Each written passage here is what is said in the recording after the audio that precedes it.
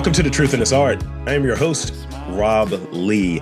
Thanks for listening, and this is another installment of my series brought to you in part with the support of the fine folks at Innovation Works. Please welcome my next guest, the Executive Director and founder of MOMCares, Anna Rodney. Welcome to the podcast. Hello, thank you for having me. Thank you for popping on and chatting. We have some good glasses energy. We got like the same brown going on for those. This is an audio medium, but I'm describing the theater of mind for you fine folks out there listening to this. So if you will, could you start off? Because I gave literally like 2 bites and I feel like it's a full meal of what your background is. So could you introduce yourself and share the mission of MOMCares and your work overall? Of course. So again, my name is Anna Rodney. I am the founding executive director of MOMCares. MOMCares is an organization that supports Black women in particular here in Baltimore City who are navigating a high-risk pregnancy and or a NICU involvement after a traumatic birth outcome.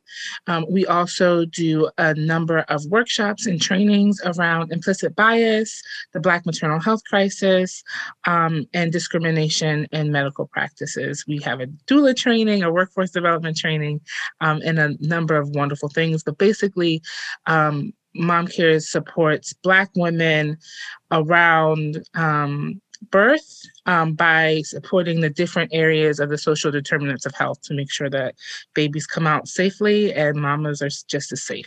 Thank you for sharing that and really breaking that down for us. So I think like there's a personal note with it, and with some of the recent changes here, unfortunately, could you speak on the impact of your work? Because I think now it is definitely something that is a part of that larger conversation with the I don't like that word, codification of Roe versus Wade. So could you describe that impact of your work and just really why it gravitated towards you to get into this lane, if you will? Of course. So I have been a doula for the last 15 years. I fell into it by supporting a good friend in college. I know. For those who can't see, I look like I'm 25, but I did go to school 15 years ago. And I just knew that I loved what I did. I loved the feeling of supporting my friend and the baby coming out and all of the emotions. And so I just wanted to make sure that was part of my life. But it wasn't until 2014 when I got pregnant myself that I really started to see the underbelly of birth work, and that the medical institutions really weren't set up for Black women. They weren't set up for multiple identities that are against the status quo. And so I found myself overweight, Black, single, underemployed, eventually unemployed in the medical system. And all of those identities really added to the stress of my pregnancy when I really should have been focusing on growing this life, this human. And so my son was born, unfortunately, at 28 weeks. Normal gestation is 40 weeks. So my son was born at 28 weeks and he was 1 pound and 5 ounces. And my initial thought was, okay, well, I'm a doula. People will support me. You know, I've got all these people around me. And the unfortunate reality of that was people really didn't know what to do. In the birth world at the time, everybody was focused on, home birth, natural birth, low interventions. And here I was, emergency C-section, multiple morbidities or near-death experiences after the birth. And my son was on morphine in a plastic box, fighting for his life. So people just didn't know what to do. And so we spent 6 months in the NICU, and my son came home finally in June. And from there, I took some time to kind of get to know him outside of the specialists and the doctors and the beeping machines and things like that.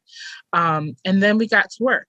I didn't want to go back to work, as most moms can attest. They don't want to go back to work. You want to find a way to stay with your baby. And so I took this, I took this feeling, this opportunity, this experience of mine, and all of the other things that I had kind of collected in my toolbox. I'm a Reiki master, a yoga instructor, herbal healer, and just kind of pushed them all together and was like, what does this make? And so that started our healing circles, which is the first program that ever got funded. It was the first thing that really kind of launched us into the work that we're doing now, which were just spaces for women, mothers to gather to talk about their birth and focus on their self-care. And then unfortunately, my sister, my older sister, who can never let me do anything by myself, decided that she was going to get pregnant with her fourth child when I was pregnant with my first. And so we had a really that I take it now as a gift that we were able to go through that journey together, because in her postpartum, she actually lost her life because she was not able to access supports that she needed in the postpartum. And so for me, this is a national issue. This is an issue that everybody is paying attention to now because of Beyonce and Serena and things like that. But for me, it's an intensely personal experience, having navigated my own near-death experiences, seeing my son fight for his life, and then losing my sister all around birth. And so that moment of losing her was really what drove it home to me that this wasn't normal. This should not be happening this closely in family units. And it caused me to look at and to research the Black maternal health outcomes in this country. And we'll talk about that later, I'm sure. But that's really what brought me to this particular part of the work. Thank you. It's meaningful work, important work, and I think work that is related to a big section of our community as Black folks and the larger community of people here. And there's just people that is often overlooked and not given those resources and given that same care, ironically, from people who should be caring. And yeah. A whole soapbox right there. Yeah. And, and I always take a spot of like, I don't know what to say here other than, do I have to punch somebody? Can I do the man thing of like, just light assault, just right, to make sure people are getting what they need. So with your because I read there you also have a background in arts, right? And yes, you touched on the wellness with Reiki and things of that nature. So in your work now, how are you applying, because you talked about molding all of these things together? Could you give me an example of like how arts works into what your work looks like now? Of course. So I want to say that the healing arts are an art. That being said, but I don't know how you found it, but I do have a prior life as a spoken word artist here in Baltimore City. And so that storytelling piece, when I speak, when I write, always seeking to draw a picture with my words for my audience. And so I've really been able to pull that skill into my grant writing, into our storytelling when we're pitching or writing proposals or speaking with partners. I really have been able to kind of hone that gift to make people feel things that they should be feeling, that I shouldn't have to elicit from them. It should just be like, oh, I feel terrible about this, we need to fix it. But I really think that my background as an artist has really allowed me to tap into an empathy and really be able to spread that with my words and with the way that I communicate, again, whether it be in a grant or just one-on-one in a partner meeting. And then also with the healing arts, we really try to infuse a holistic a holistic lens to the things that we're offering our families and our mamas. And so we do have a self-care Sunday that incorporates yoga. We've had healing circles that talk about different herbal teas that can help with stress and stress mitigation. We do meditation, we do breathing exercises. And so that type of work is always present and will always be present through the way that we work with our families and our community. Important work. And yeah, it's something where, I had a conversation. There are more companies that, because we have like this development of incubators and micro companies and so on, and micro businesses that are growing out. And I'm seeing more and more and more people who have a focus of incorporating mental health and those different things, because you know it, you've had a job here in this country, and it's like go hustle, and then you're burned out, and then you bring those elements home, and I think it's a challenge. But when you get to that spot, when you know that you want to do something different, and you're just like, whether it's something like, having a child, you're like, yeah, I kind of want to just hang out with the kid right now, actually. Or you're like, I'm doing something that actually enriches and fulfills me and fills my cup. Maybe I want to do this more than going to anybody's office and dealing with, Karen in accounting or what have you. Sorry, Karen. Sorry, Karen. or Dick in finance. I don't know. Right. And I understand that entrepreneurship involves introducing people to an idea, and you touched on the storytelling element being very important in the grant writing and in the pitches. And I find that that's a skill that I didn't know I had. And there's an art to it, because you got to be able to articulate something. You want some money? It's like, give me money. Why should I give you money? Well, because I want it, because I asked for it. No, you have to tell them why. You have to like give them those breadcrumbs. So how does someone turn, from your vantage point, how does someone turn an idea that may be great, it may have some legs to it, but how do they turn it into that reality? Like, is it really based in that storytelling component in the grant? Is it you're really sitting down and like sketching it out, like, this is what I think should happen, this is how I want to do it? Is there a Venn diagram? Tell me about like that conception component of it, the background work. Right. So this is kind of like my blind spot, because I'm the person that just like jumps head first into something, and I'm like, this sucks, I want to fix it, and then jump into it and figure it out. And I have scrapes and bruises from not having a plan. But I would say for me, the beginning of that plan was you see a problem, right? So most social entrepreneurs, in my opinion, start their business because of a problem or a trauma that they saw or experienced, right? So you see the problem, you identify the need. And then for me, it was going to the people, right? So I was like, I am isolated. I feel like I've gone through this traumatic, scary thing by myself. There's nobody to talk to. What's the fix for that? Inviting other people to talk about it, right? And so that's how the healing circle started. I talked to my other friends who are in my friend group who had just recently had babies, and invited them to come. And we got messy. The first one was super awkward, and it was like, I don't really know what's happening or if these are the right things. But then the second one, I did Reiki, and we had someone come and do acupuncture, and there was a massage therapist. And so I really think that the process, whatever it looks like for an individual, you really have to dedicate yourself to making mistakes and getting messy. Like, there is no perfect path in this. And I feel like the more you focus on, you got to get it right, you got to stick the landing, the more you handicap yourself. Like, you have to kind of crave these mistakes. You have to crave these opportunities for growth, because what our minds fathom, and this might be a little too hokey, but like the things that our minds initially fathom for us and for whatever it is that we are paying attention to pales in comparison to what's actually possible.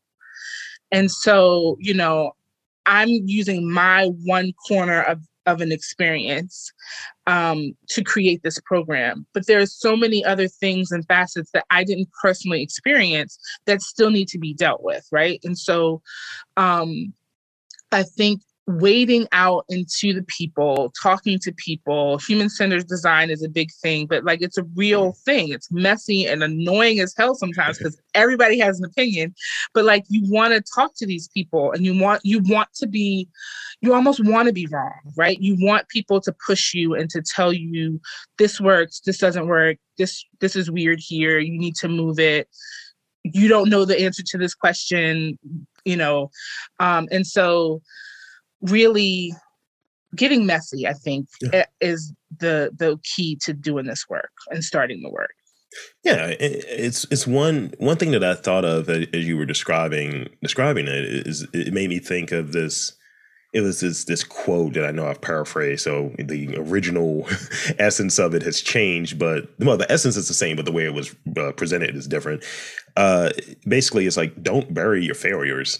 Don't bury them. Have them there as like, this is where you're at. This is where you've progressed. And I was joking with someone. I was like, if you subscribe to the podcast, don't go back to the early episodes because I was not great.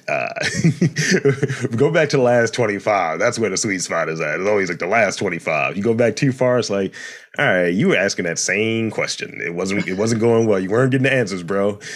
Now, so often we hear, and I know you've heard this one because we both went to the same school, so this is the thing. It's business, not personal.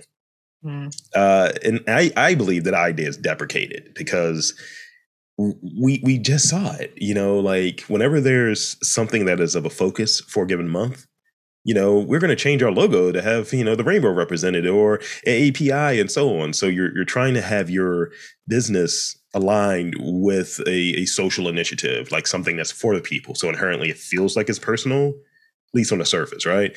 But it's truly not. It's about business, obviously. So, and I think I know the answer. So with this notion of this business not personal and not feeling like it's deprecated, could you describe the role of people and specifically empathy in your work? I think it's huge, but I want to hear it from you. Well, yeah, I mean, so as an entrepreneur, I can admit that there's sometimes where I'm like, boo, it's not personal. You're not doing the work. The deliverable is not happening. You have to shift.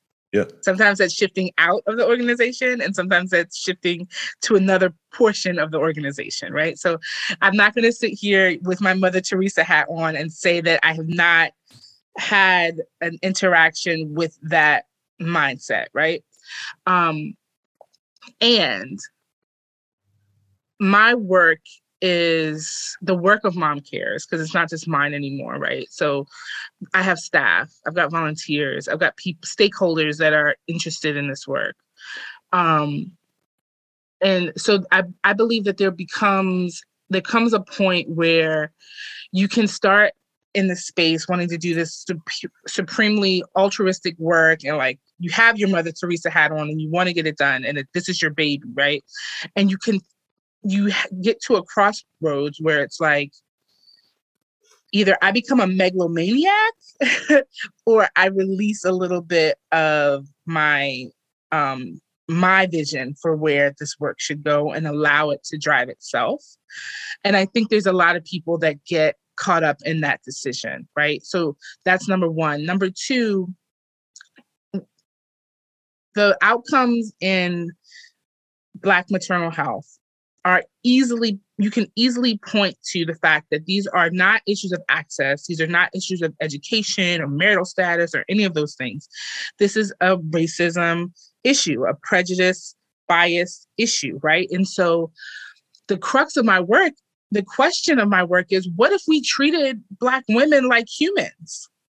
What if a woman coming in that's stressed, that has an attitude, that doesn't want to be there, that's distrustful of the care, what if instead of telling her or labeling her a problem or angry, we said, well, this has been the history of this medical treatment, and she already has all of these things in her head, and she might have had a bad day. Like the benefit of the doubt that other folks get, that is very humanizing. What would happen if Black women, Black birthing bodies had the benefit of that, right? Had the benefit of the doubt to say, I recognize you as a human. I know that you are doing your best. I know that you're trying to show up in a space that is of the highest potential, and you're not perfect, right? What if we could take all of that, all of the bias, all of the discrimination, all of the history, all of this ugliness, right? And we could throw it away and say, you are pregnant and you have a right to be scared because this is what it looks like. And we're going to work to help you not be scared. And we're going to give you the best, highest service possible because you deserve it, right? That's the crux of the work. And that is intensely personal. Losing a husband coming into the hospital with his wife, giving birth to his child, and having to go home without his baby or without his child is intensely personal. A sister having to bury her sibling after birth is intensely personal. And so I think that the clash is us trying to operationalize something that is inherently not just personal, but spiritual. Mm-hmm. Like, women are the link between spirit and physical. In my opinion, not even in my opinion, that's a fact. Like, something that did not exist gestates in your body and then comes out of your body. That's a spiritual act. And so we should be limiting the amount of sanctions and stipulations that we put on that experience. It's a thing of like more grace. Like the closest that I've been from my vantage point, I don't have any children, but my partner, she was pregnant and she decided that she didn't want to have a child or have you, and it was kind of like later, it was like later in life. So it's like, no, this is going to be a risky situation. And, when she mentioned it to me and spoke to me about it, and I was like, oh, okay, yeah, whatever is like health oriented, like that's paramount. Cause I was like, I want kind of you around. I don't want like, what the prospect could be, because it's a thing. It's a huge, like, there's a certain amount of grace, and it's just like, yo, if something goes wrong, I'm going to like be in trouble. Like, I don't know what to do. I'm ill-equipped from my vantage point, providing almost nothing, right? Whereas for her, it's like, this is scary. This is changing your body. This is all of these different things. And I think from the vantage point of like healthcare, specifically for Black folks, and women, but specifically for Black folks, because I can really speak for that experience, and I've been very fortunate not to have gone to the hospital too often. I have a brother actually, and he needed to get a kidney transplant. And I remember they were like kind of talking very weird and talking in jargon and so on. And I was like, nah, I'm going to use this Morgan knowledge real quick. I was like, look, can you put that in terms that everyone in here is going to get, not just you? And the guy got so mad at me because I was like, nah, we need to rewind that. Also, can we get a social worker in here? Can we start getting some real like answers and some real care? And you have to almost like turn it off. And I think a lot of times people are in spots and they just want whatever the situation, let's say they're in pain. They want that situation to not be that at that time. So you're consenting to things and you're not really getting that care and that knowledge and that grace to be like, going back to it, I'm pregnant. This is wild right now. I'm terrified. Nah, it's normal. I don't do this every day, So I think that's left out of the conversation. And I think with some of the work that you were describing, having that there on the front side of it and on the back side of a pregnancy and being that supporting kind of like entity is big, because people don't get that. People don't get it a lot. And I'll also say that, especially given our current situation, the history of this country, right? Mm-hmm. Like, I was telling this to a group of folks I was speaking to the other day. Black people were forcibly brought here, right? We know this. And after we were released or freed, every law, everything was set in place for our detriment on purpose, because people were not happy that we were now roaming free, right? And so those things permeated into the institutions that are still standing now. They permeated into the communities, the access to fresh foods, to good food. Like soul food comes out of the fact that we didn't have access to fresh, good food, right? And so that trauma has made its way through our generations in our bodies, but also has turned into different disparities. Women having issues with fertility, having issues with, fibroids, high blood pressure, all of these things, diabetes, all of these things that can influence the health and the outcome of a pregnancy. But these things can be easily drawn back to structures that were put in place to cause Black folks harm, right? And so this whole now I'm going to tell you what to do with your body, is damning even more, because we were already dying in birth, right? Yeah. We were already showing disparities around our ability to carry and bring forth life, right? And so now we're in even more danger, because if something were to happen, right? I'm 37. So if I got pregnant at 40, 41, and I'm like, whoa, this is too much, I would have to just manage and pray that I could make it through my pregnancy. And that's not just my experience. That's the experience of a whole group of people in this country. Yeah. Which is wild, insane. I try to make humor out of everything, even though it's like dark stuff a lot of times, because it's like, no, the humor is going to draw the attention on it. It's just like, why am I laughing at this? I might suck. It's like, well, why isn't this a problem that's being addressed? And I kind of joke about it on occasion. Oh, Black women don't have feelings. They don't feel anything. They have a highest pain threshold. Any painkillers, they don't need that. They just, they're just built for birthing. There's no issues. But even the way that we talk about ourselves, Superwoman, Black Girl Magic. And let me be clear. Yes, I am a divine being. If you saw me in person, if you've ever experienced me one-on-one, I am absolutely a divine being. But that does not mean that I am this magical, indestructible being. Right? You're a person. I'm a person that has a whole spectrum of emotions and needs and desires. But, it's easier to kind of put that, that smoke screen up, right? Like, I get it done because I have to do it. And maybe I think I'm articulating right, but I think it's this almost an elitism, dehumanizing of things. It's like, oh yeah, you're so above this, and it's an aggrandizing things, which feels complimentary, but also is taking you away from being human. It's very similar, and I've said this recently on a podcast where, again, I know nothing. All I can do is just watch, see, and I'm also 37, so we definitely were at Morgan at the same time. Yes. I look at when things are given, quote unquote.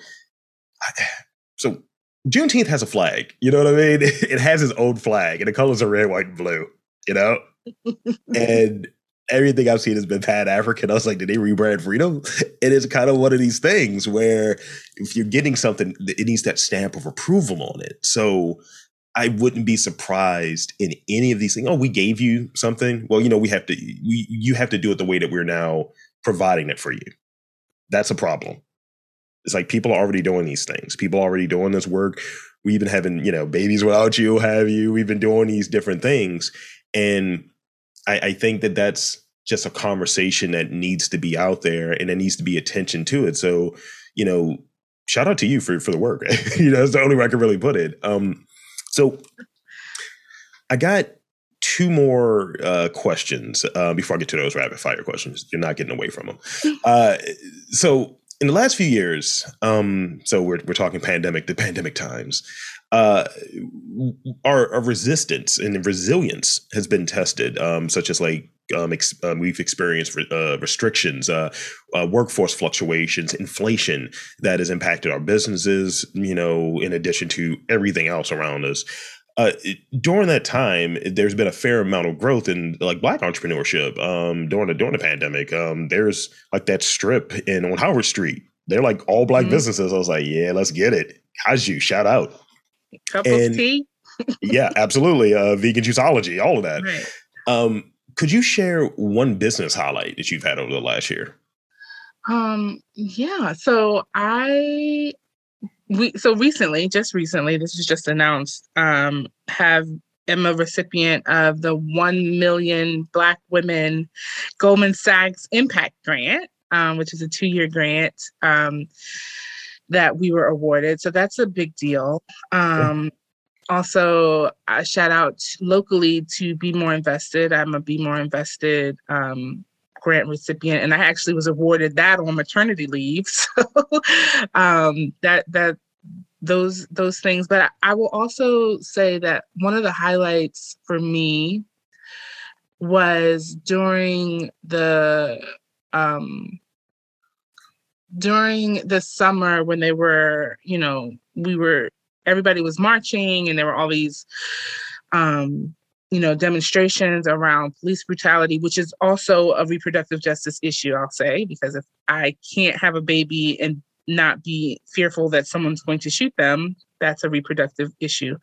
But there was a time in which a lot of folks that call themselves allies were really starting to see like, oh shit, this is like a thing and I really need to do something. And instead of them, not them, instead of some folks jumping up and going into the savior, trope, people asked me what I needed and how to support. And I said, money. Give us money. We need money. Cash is resources, king, I mean. Period. And I felt like that was, I looked at it also, there's definitely white guilt in there, but there's also a desire to kind of acknowledge and start to shift from the status quo.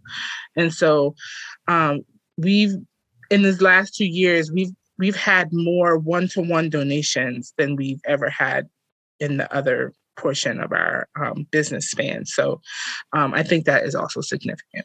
That's huge.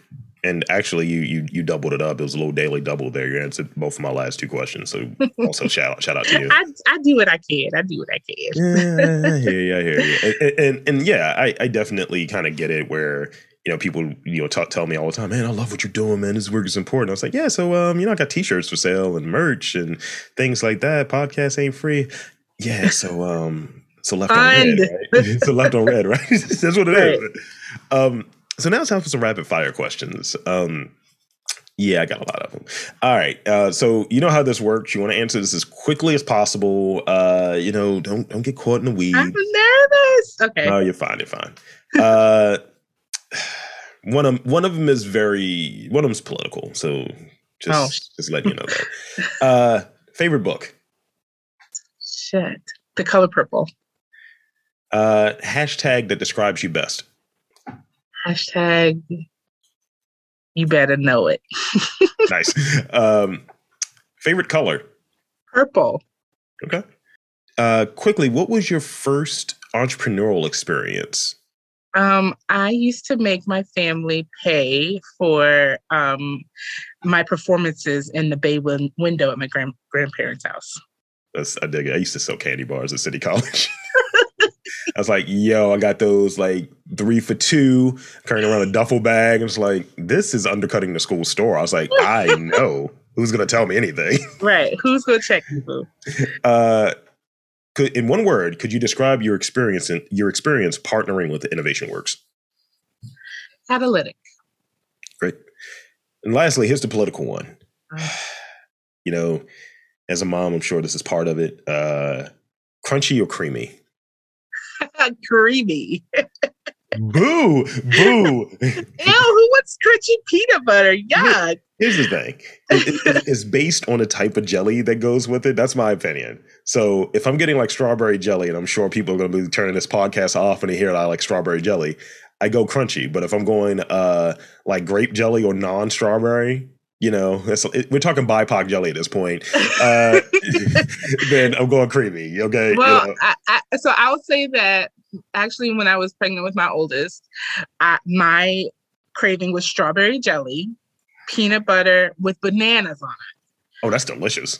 Yeah, it was delicious. I wouldn't eat it now. It was totally a pregnancy craving. But I will say, given that strawberry jelly makes you want to do something extra with it. Mm-hmm. It because it belongs in a cookie, you know? It's just like, this is for a cookie. This doesn't belong in a sandwich, a commoner sandwich. No. So that's it. That's all the questions I got for you. Thank you so much for being on this podcast. And I want to invite you and encourage you to tell the fine folks where to check your workout, social media, website. Please, the floor is yours. Awesome. So you can find me and our work at www.momcares.org. If you know a pregnant mama, Black mama who needs support, you can send them our way to the website and they can sign up for some support. We are also on Instagram at MOMCares_Baltimore. Twitter is MOMCares_Balt. Facebook is MOMCares Baltimore. And if you want to connect with me personally, I'm on a social media fast, but my Instagram is pronounced_AH_NA. And you can find me on Facebook under the name Anna Temple Rodney. So there you have it, folks. I want to again thank Anna Rodney from MOMCares for coming on to the podcast. And I'm Rob Lee, saying that there's community and entrepreneurship in and around Baltimore. You just got to look for it. Howdy. Rob Lee here, your friendly neighborhood podcaster, and I wanted to tap in real quick for two reasons. One, to thank you again for checking out this podcast, subscribing, sharing, all of that good stuff. And two, I wanted to introduce this week's theme. We're working with some local businesses. It's a partnership with myself and Innovation Works. What's Innovation Works, you might be asking? Well, let me tell you. Innovation Works is a Baltimore-based nonprofit with the mission to reduce Baltimore's neighborhood and racial wealth divide by supporting and accompanying leaders of social enterprises working to create sustainable neighborhood economies. Their strategy includes identifying and supporting social entrepreneurs, focusing on neighborhood-based strategies, leveraging social enterprise business models to increase economic activity, and solving critical social challenges in communities by leveraging the lived experiences of those living in and from those communities. So big shout out to the folks over there at Innovation Works. Find out more about them at iwbmore.org.